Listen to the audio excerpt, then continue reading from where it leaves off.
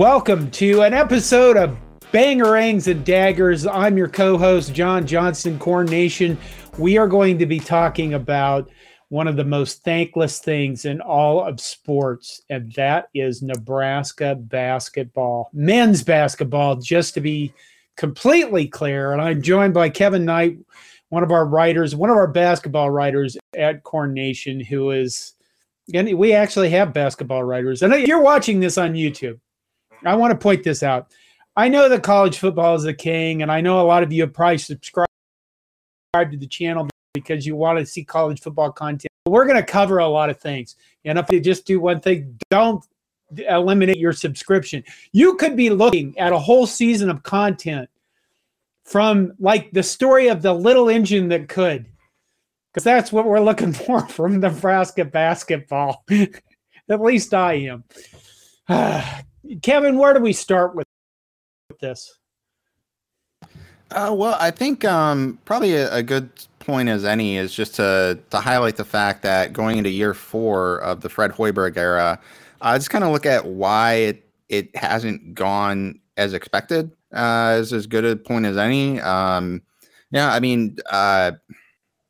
There's a lot of pessimism about Nebraska ball that I think in part with the Hoiberg hire gets lumped in with the Frost hire. And no offense, but I mean, the differences between the two is huge. Frost was an up and coming coach, and Hoiberg was somebody who had a proven track record at a Power 6 program, whereas Frost was at a Group of 5 football program with 2 years. He didn't really have a real program here. Hoiberg is a phenomenal recruiter. He had unique offense back in the Ohio State days.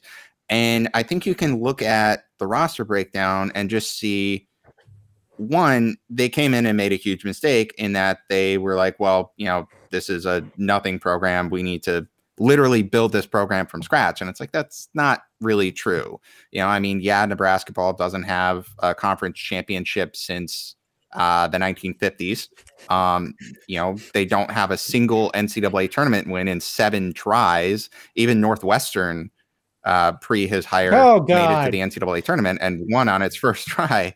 Finally, the one at bat that Northwestern had. I don't bring that all up to rub salt on an old wound, but I mean, it's not a very successful program, but it's had some great things. At least it had an NIT title in the 90s. That's not nothing. It really isn't. And so they came in and we're just like, we need to wipe the slate and start over, and we're just going to have a year 0. Like, they literally just went out and got who they could get and didn't really, frankly, need to run out the guys that they ran out because they weren't really any better or worse than the guys that they brought in. And I think the biggest problem that he's had since then is the fact that he just hasn't had a point guard to run the offense. Year 1 was basically just it's going to be what it is until we can build out our roster with recruiting and transfers that don't have to sit out a year, because that was when you still had to sit out after transferring. Wow. Really wasn't that long ago, was it? It feels like forever ago, but it really wasn't. And so year 1 was basically just, we're going to sacrifice year 1. And then year 2 was COVID. And it was just a complete mess. They didn't really have a lot of ability to practice. They shut down for an entire month in January. And by the time they finally get things rolling, it's March. They've already shot themselves in the foot in terms of having any success or opportunity for the postseason. And then the next season, you come in and you lose Trey McGowan, who's one of the key leaders right from the get-go. You lose a couple close games. You lose Wilhelm Breidenbach. And again, you don't have a real point guard, especially with Troy McGowan's going down. And by the time the team starts building something, the season's already been shot to hell in terms of any long-term success with it. And so it just ended too early. And I don't honestly know that we can look at this season and say that they have a point guard, which is one of the biggest problems that they've had, but maybe they do. They certainly talked about it a lot at Big Ten Media Days. So I think, yeah. Fred Hoiberg I think he's pumping this idea that this year is different. Should we start there? What do you think this year is different? It was kind of interesting, actually, in some of his things that he chose to focus on at media days, that he was talking about team unity, and how close they are and how focused they are and whatnot. And I think it's interesting that he chose that, given the fact that just last season, two of the guys on the team were brothers. And I forget who exactly has played with them growing up in AAU ball and high school and whatnot. So the fact that you had that family dynamic on the roster, and yet this year is the year where you focus on talking about how close-knit the team is and how focused and zeroed in they are and how much time they spend together off the court. I don't know. It's an interesting. Is that marketing though? Don't you think that's kind of a marketing thing? Because every coach has to come up with a narrative. His thing has been roster turnover, I guess. For me, as a guy who I understand basketball that well, but I want the team to be successful. I like the players, well, because they're wearing a red M. But when I look at him, I go, my God, could he turn the roster over any more than he already has? And maybe that's it this year. We actually have, we have some people gone, but we do have some guys coming back. Yeah, the roster continuity is nice for a change. As you mentioned, there are some departures, and they're not minor. Bryce McGowens is gone, the first 5-star recruit out of high school, and a first round. Forget if he slipped to the second round. I should know this off the top of my head, so I apologize for slipping on that. But he NBA draftee out of his year, first one and done in program history too, and he was the leading scorer. He had 16.8 points per game and 5.2 rebounds per game, and he was the second best rebounder despite being a wing on the team. So that's significant. And also gone is Alonzo Verge Jr., who is the second leading scorer on the team and the leading assist with 14.5 points per game and 5.5 assists, which is kind of stunning when you think about it, because he was not at all a pass-first point guard, which was part of the problem, in my opinion, was he didn't run an offense. He ran, a lot of our commenters like to call it hero ball, and right. that was his style. And without Trey McGowens out there early on, that's what they did through a lot of games, was just have Alonzo and Bryce not really be true ball hogs, but be I'm going to try and score rather than run any type of scheme. And despite the talk about the spacing and whatnot, Hoiberg did run sets last season. He did a lot of things to try and figure out how to get the offense moving. And frankly, it might be addition by subtraction with losing these guys, but there's still a lot of production lost by them. But on the flip side, you've got a lot of guys coming back that are huge. You have the biggest get is the fact that Derek Walker Jr. is back. Yeah. And our leading rebounder with 6 rebounds per game. And he was the third leading scorer with 9.5 points per game. But I think you'll see the offense this year really make it an emphasis to get the ball in his hands. He's not somebody who is incapable of scoring down low, but he's also not somebody who, I always like to make Michigan State references because that's who I'm more familiar with, obviously. He's not a Nick Ward. You passed the ball down to Nick Ward a couple years ago when he was the center for MSU, and the ball ain't coming back. He could produce, but my God, the man was just one of the most ball-centric centers in college basketball in his final seasons. And Walker's not that. He has the ability to dish it back out, which is important with the offense that Hoiberg runs and the wing sets that he has. So, or the skill on the wing. So that one's a huge get. Also back is CJ Wilcher, who was a Xavier transfer. Kind of came along last year. Has a lot of hype in terms of his recruiting out of high school, and should be able to build on that, I think, this year. He was the fourth leading scorer with 8.1 points per game. He's obviously going to have to up that.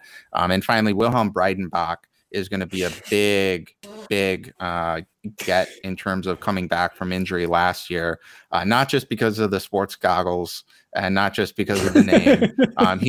He was showing a lot of progress rather as a freshman early on, and unfortunately went down very early on in the season with a knee injury that took him out for the season. And Hoiberg definitely highlighted him in Big Ten Media Days, and I think he's going to be a huge get for a returning player as well. And we're going to see him complement Walker down low. But I always said he looked like a serial killer, honestly, and he still does to me. I wonder if he's changed his hairstyle, but he can play that up. Maybe there's nil deals in that for him. What is he? I mean, honestly, what is William Breidenbach? I don't understand. Like me, I'm the dumb guy. I kind of get the difference between a shooting guard and a point guard. Point guard runs the offense, assists, tries to drive, dish out, get the defense to react to him, some stuff like that.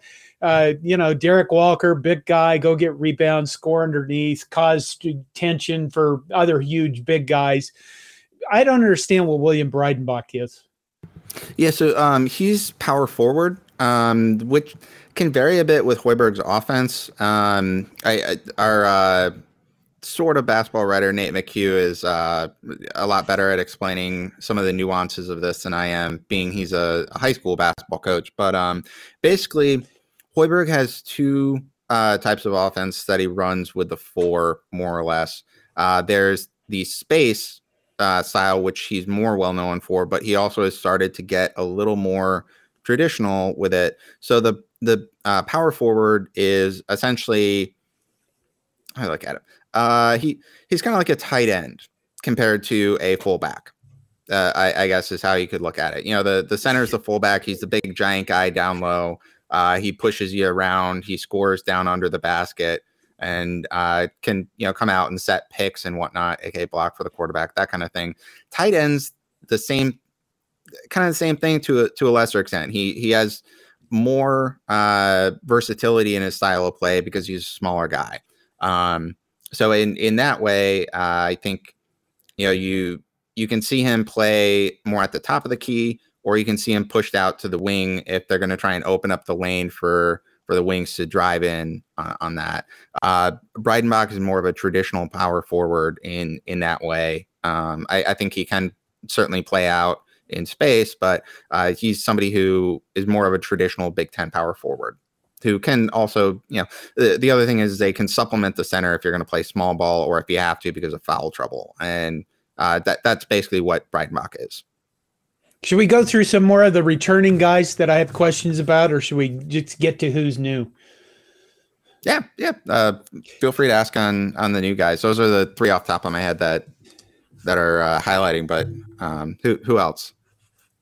Yeah, like Kaisei Tamanaga. I mean, he's the shooter guy.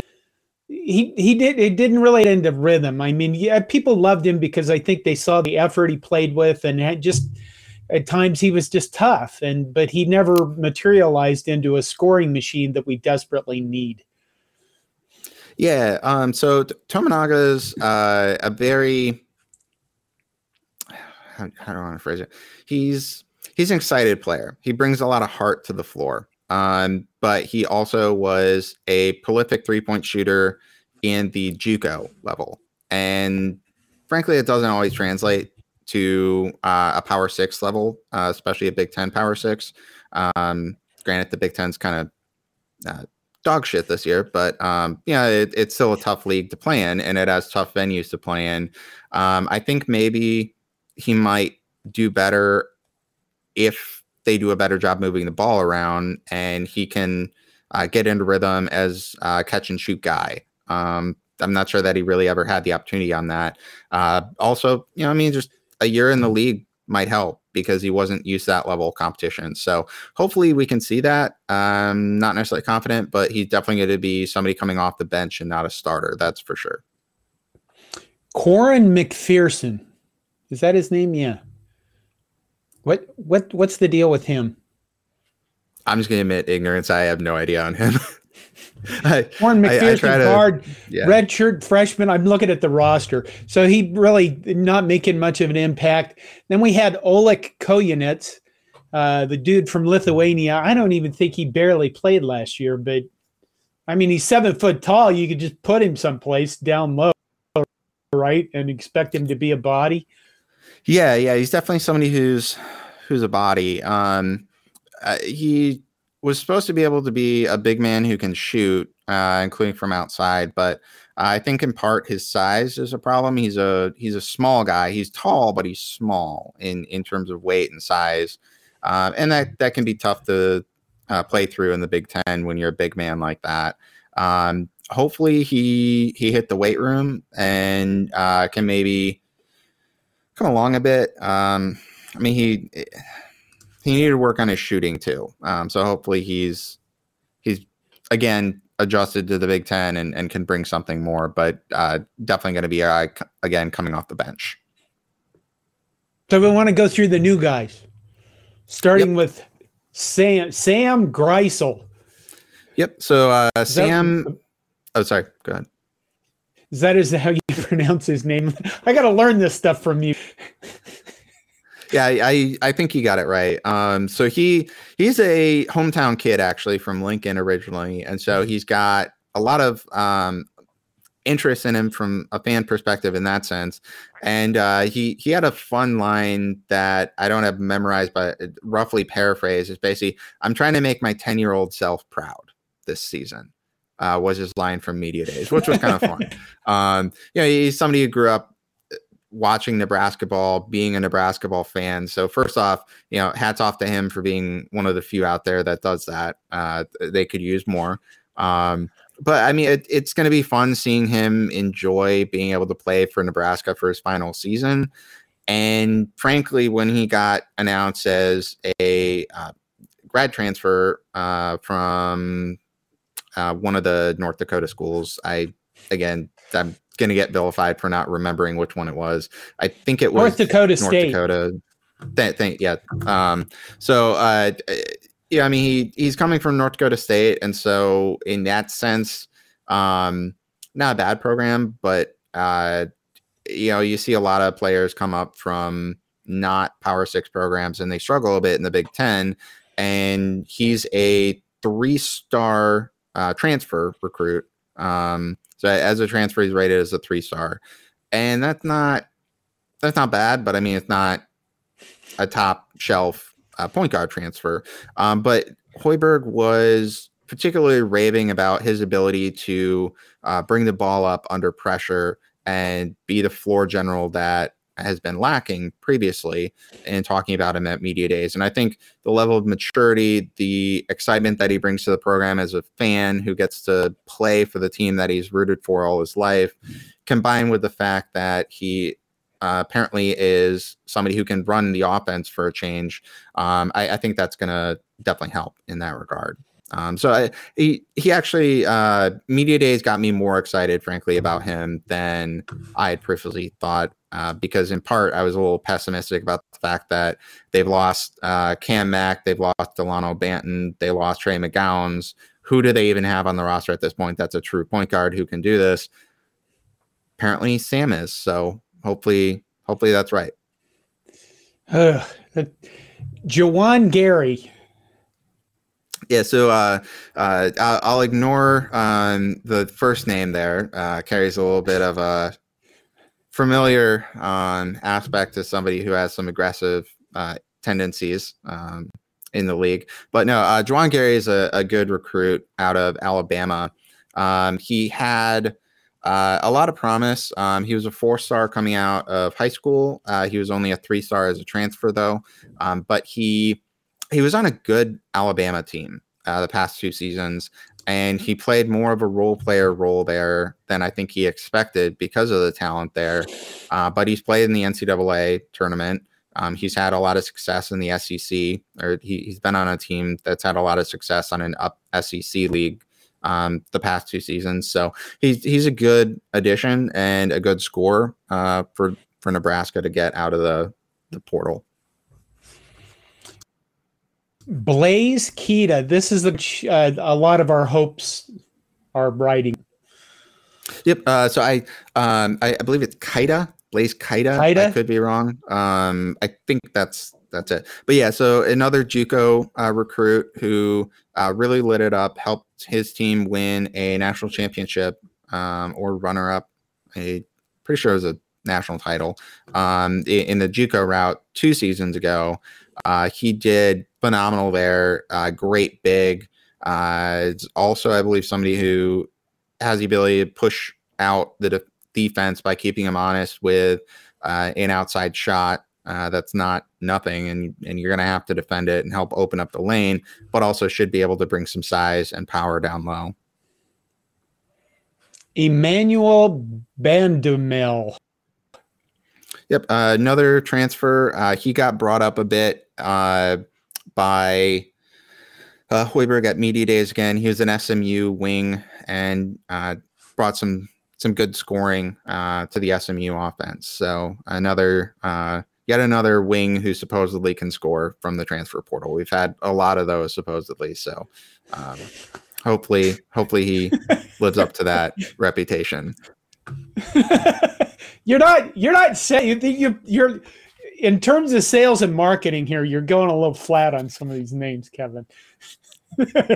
Yeah, I mean, he's an SMU transfer. Juwan Gary is a great ad. Emmanuel Bandumel is more of has promise, but let's see how he develops. When it comes to non-P6 transfers, I tend to be a little more skeptical when they come up to a bigger league.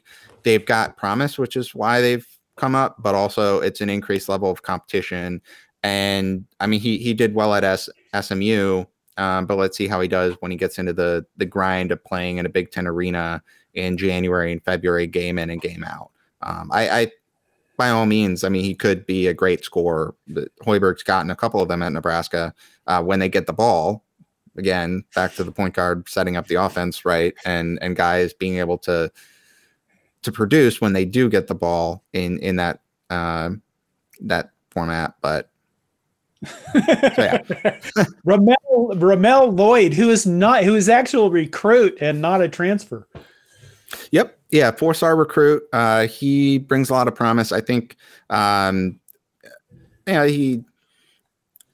he'll probably see some minutes this season. Maybe even later on in the season, work into a starting role. We'll see. But I mean, definitely a lot of potential here with 4-star recruit.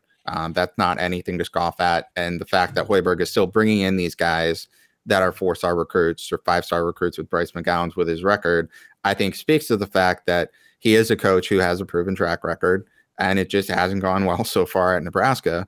But, he's getting guys like Ramel Lloyd. Let's be honest. I mean, nobody has figured it out at Nebraska. There's that lack of an NCAA win. It has to be the biggest monkey in sports. I mean, who I feel bad for is Kent Pavelka.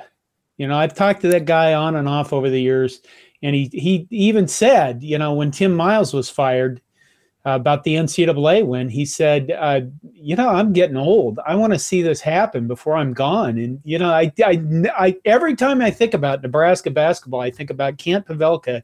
All these years he's dedicated to this program. What a good job he's been doing is, quite frankly, Nebraska's Mr. Rogers. I hope that things can come around, which leads us to, what are we facing for a schedule? I mean, we are starting Nebraska basketball season like tomorrow. Exhibitions, Shattern State or something, and then October 5th, I think. Is that's right. Yep. Yeah. Tomorrow is the first exhibition game. There's one more against Colorado, which is a home and home series that started last year as a preseason. Great charity exhibition game, and the season starts November 7th, which is coming up very quickly. Again, I say this as somebody who's a Michigan State fan growing up. The non-conference, there's not a lot to get excited about. It's one that they should be able to work hard through, get the rotation down, figure out what works and what doesn't. And there's a couple challenges, but my primary team faces 4 AP top 25 teams in the first 5 games of the season, with up to 6 or 7 of them potentially ranked teams in the non-conference alone. So, We got to have baby steps, man. We got to have, you know what I mean? This is like PJ Fleck, because we have to make these football references because nobody understands basketball at Nebraska. This is like PJ Fleck's non-conference. Right? Yeah, I mean it's Michigan's non-conference. It's Michigan football's non-conference this year. You know, Hawaii, Connecticut, and I forget who the other nobody was. You know, it's one of the. It's not that bad, frankly. You know, there are some good challenging games by all means. It's not nothing. It's just there's a lot of games that offer the opportunity to figure this out and get some wins, which is what this team needs, frankly. You don't need. Michigan State doesn't need the schedule that they have this year, especially with the roster they have.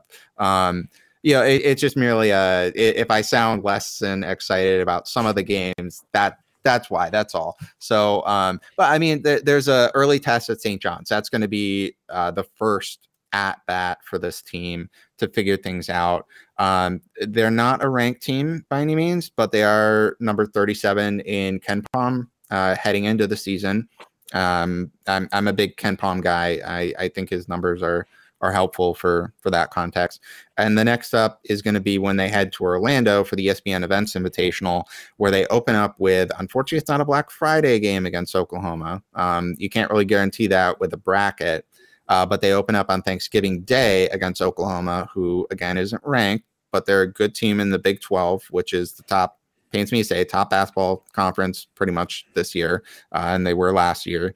Oklahoma's number 28 in KenPom. They're going to be a tough game. Neutral court, whereas St. John's is an away game, which makes it doubly hard against the Red Storm.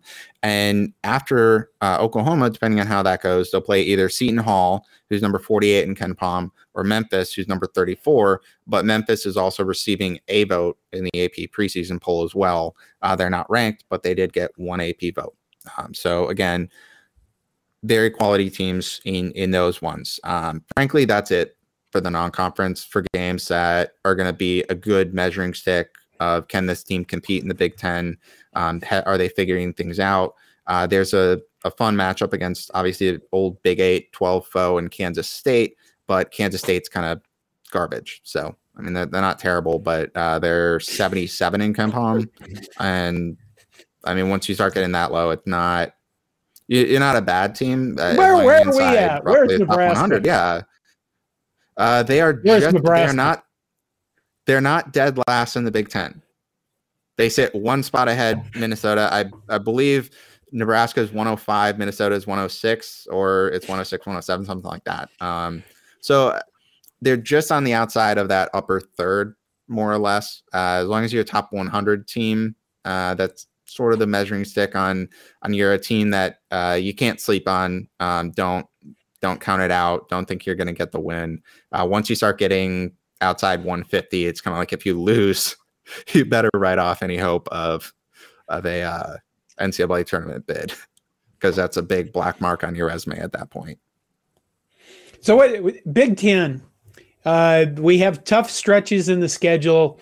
And you have multiple times said the Big Ten, I think you called them dog shit earlier.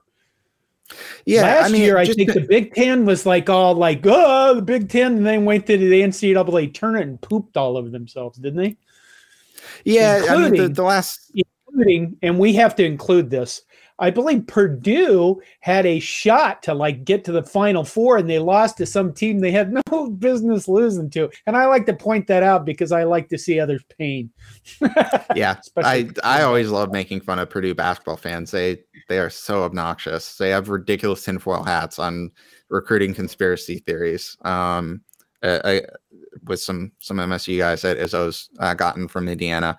So I'm always here to see pain for the Boilermakers. But no, I mean, the Big Ten has had a couple seasons of some of the toughest slates in terms of quality teams that have just been complete flops in the NCAA tournament. And at the end of the day, whether it's right or wrong, the NCAA tournament is what defines being a successful program in college basketball. If you're not winning in the NCAA tournament, even, just getting the second weekend, let alone Final Four or national titles. And then NCAA or the Big Ten hasn't had a team win a national title since 2000.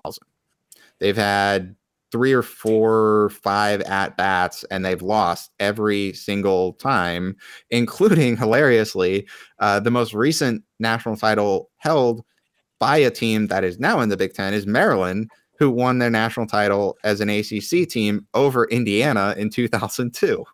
So, you have to go all the way back to 2000 for the most recent national championship. And this year, I mean, the Big Ten's just down.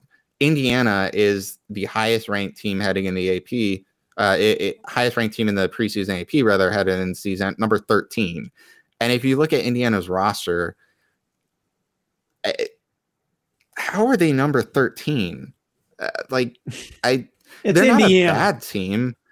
Yeah, like I got criticized in my article previewing the Big Ten this week, where I was just like, I mean, look at the roster, and Indiana's not that good. And this Indiana fan was like, well, you didn't write enough about Indiana, but it's early in the season. It's like, I'm covering 7 teams here at once, and you're the only person who commented on this. So, Indiana's not a bad team. They've got one of the better players in the league with Trace Jackson Davis, and they also got a nice coup with stealing Miller Kopp out of the transfer portal from Northwestern.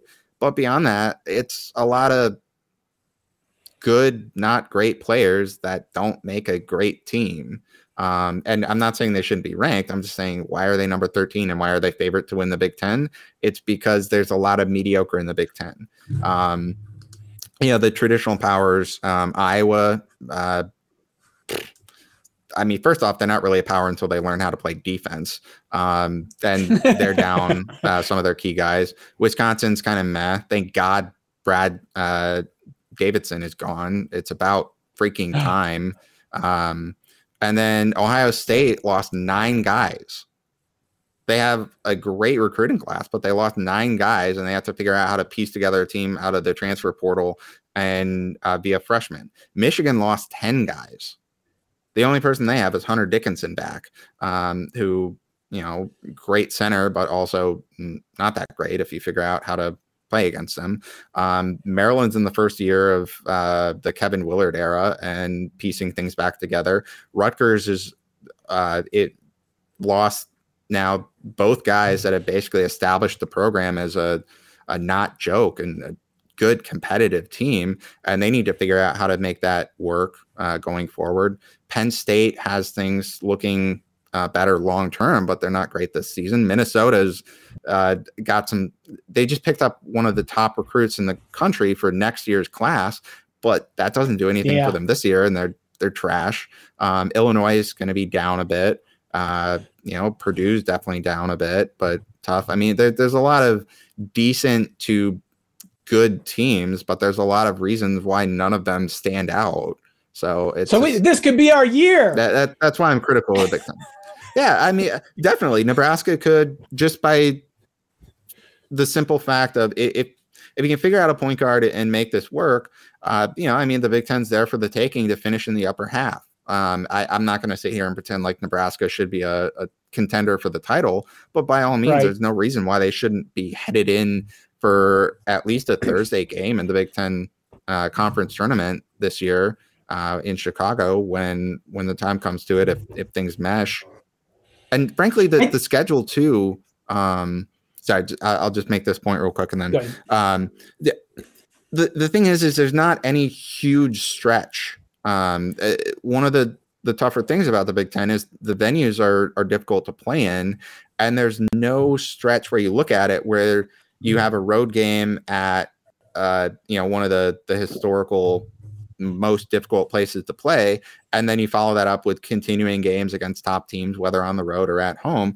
There's only 2 stretches really where that stands out, and that's January 13th to the 18th with Illinois at Purdue and Ohio State, and then you have February 8th to the 14th with Michigan, Wisconsin, and at Rutgers. That's the only time where there's not a game that should be a competitive grab, whether because it's at home against a good team or a road game against a less than stellar opponent.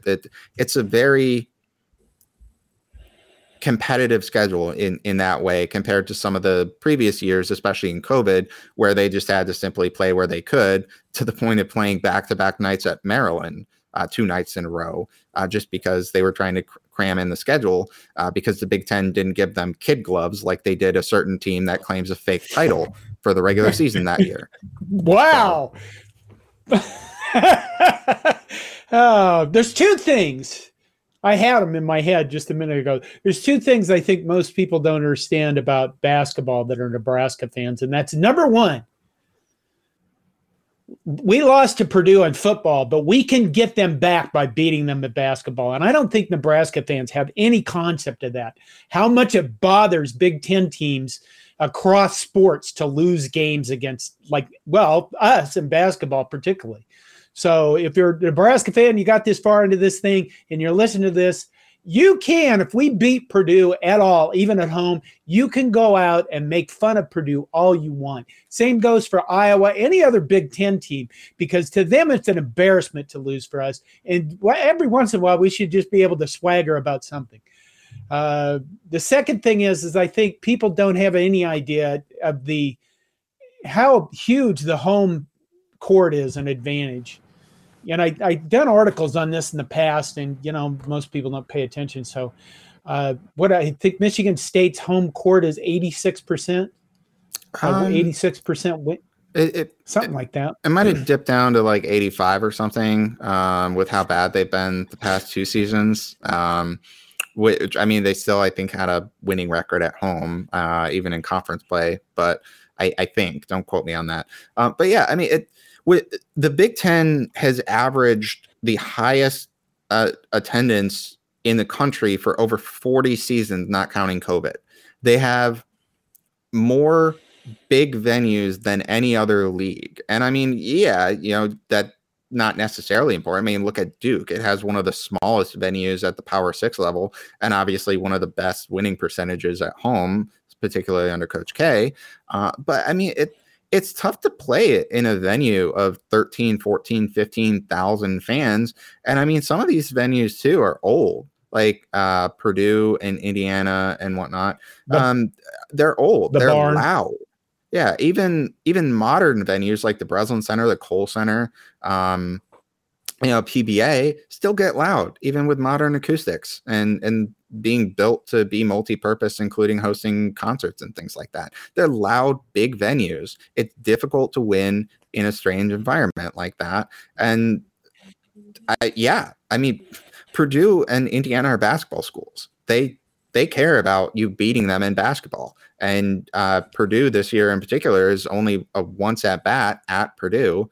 If Nebraska beats them, that's going to piss them off so much. I mean, basketball is still number 1 even in the Big Ten, but you sweep a team in basketball and you still get bragging rights.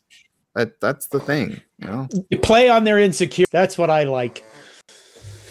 Okay, when I did that article, I mean, Northwestern had the worst home winning percentage, and they won like 56 to 60% of their games. So that's kind of evidence of how hard it is to play on the road in the Big Ten. Do we want to do predictions? Do you want to do a prediction? I don't really know what to predict, honestly, other than if I can put like an asterisk on it, like if Sam really is a point guard who can. It's spreading sunshine. We're spreading sunshine here, even if it's a lie. Okay, yeah. So in that case, I'm going to predict Sam is a point guard who can run a Big Ten offense, and we can finally get things going. And you're going to see this team not finish dead last. You're going to see them finish in the upper half. They're going to get at least one bye game in the Big Ten tournament, which hasn't happened since like 2018, I think, 2017. They played on Wednesday every time since then. They're going to get at least one bye. I don't think they'll probably finish in the top 4 for a double bye, but and they're either going to make the NIT or they're maybe going to make the NCAA tournament even. They're going to have to win some Big Ten games, including road games, to do that, especially with the non-conference schedule. But they can. I think finally this is the year Hoiberg does in fact turn it around and have some of the success that we expected of him. I want him to be successful because I like Fred Hoiberg. I mean, he's a stand-up professional guy. He's not prone to all the antics that other guy that got fired was. He's a Nebraska guy, and the thing that shocked me or really upset me about last season was all these people that he should be fired for what? Not building the worst program ever within 3 years, and you want this other bozo to have 8 years? My God, it just always shocked me to see people's response that obviously I could insult them and say they don't pay any attention, but well, that'd be honestly, I'd say right for about 98%. I would like to see us, I don't know, not finish last, beat Minnesota. I mean, Penn State, Northwestern, those programs aren't typically any good. Just win some games, maybe get to the NIT. What I'd like to see is progress of figuring out this nut that needs to be cracked before Kent Pavelka is gone. And that's how are we going to win an NCAA tournament game? Because I feel like if we do that, then we're just going to be winning Final Fours year after year after year. It'd be like pent-up demand. The karma of the universe is saying, hey, don't those Nebraska people deserve a break? I mean, I take Sweet 16 or Elite 8 trip. Baby steps. That would be fun. Even making the second game. Technically it's the third round.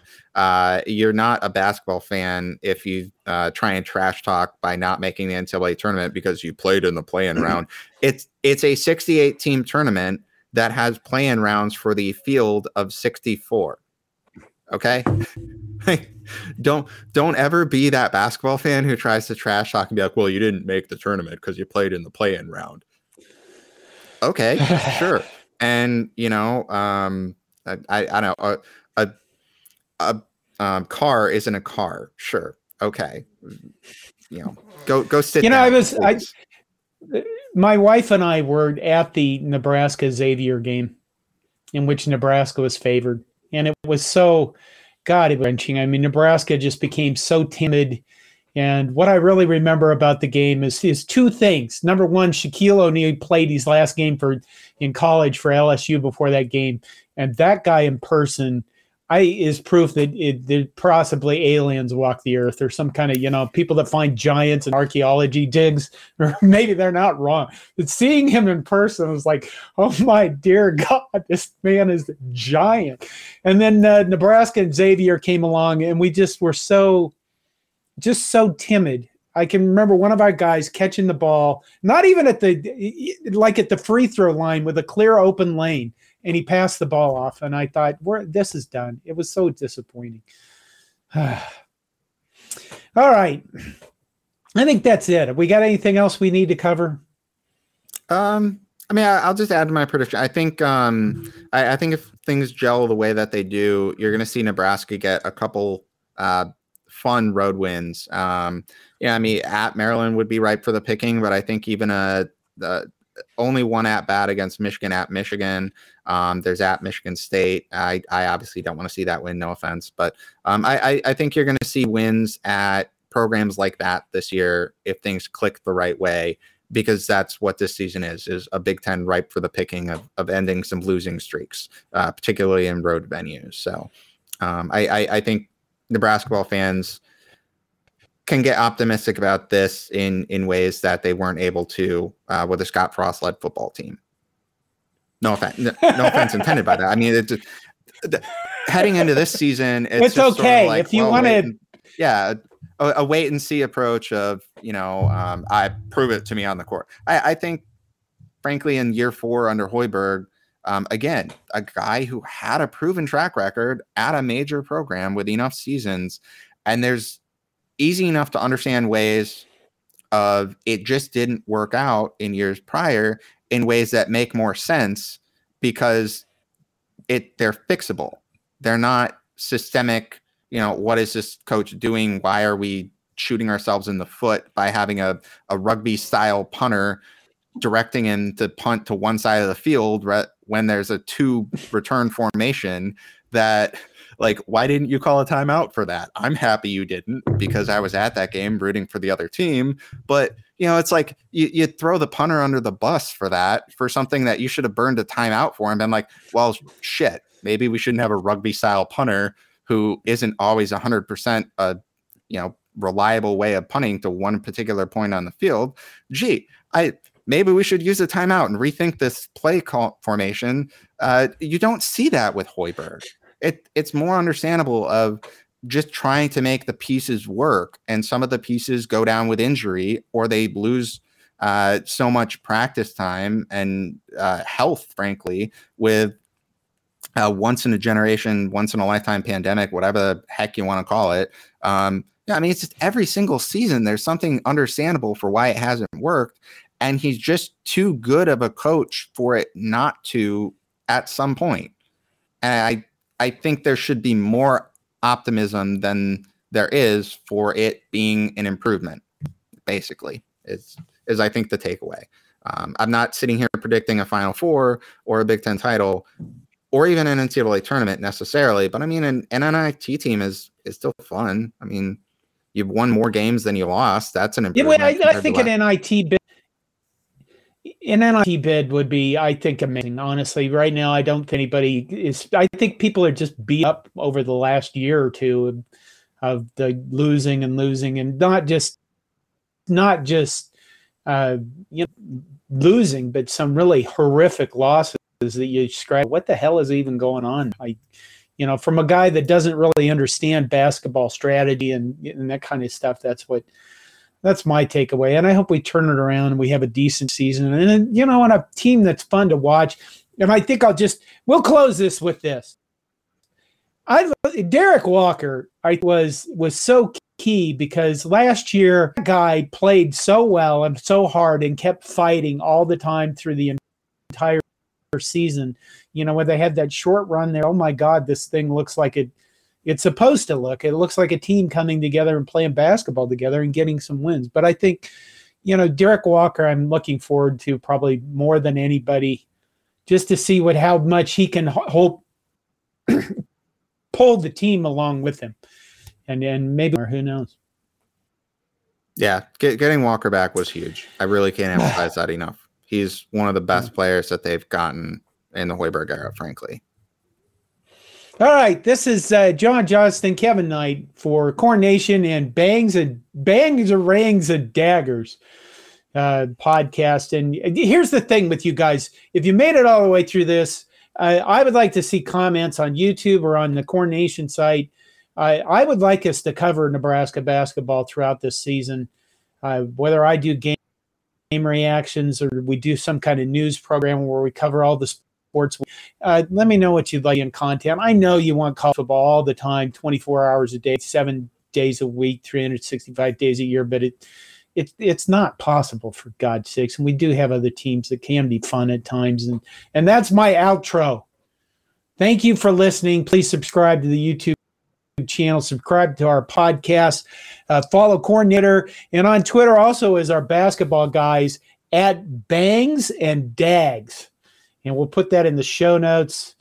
And, we're looking forward to maybe a successful Nebraska basketball season. There you go. Anything to add, Kevin?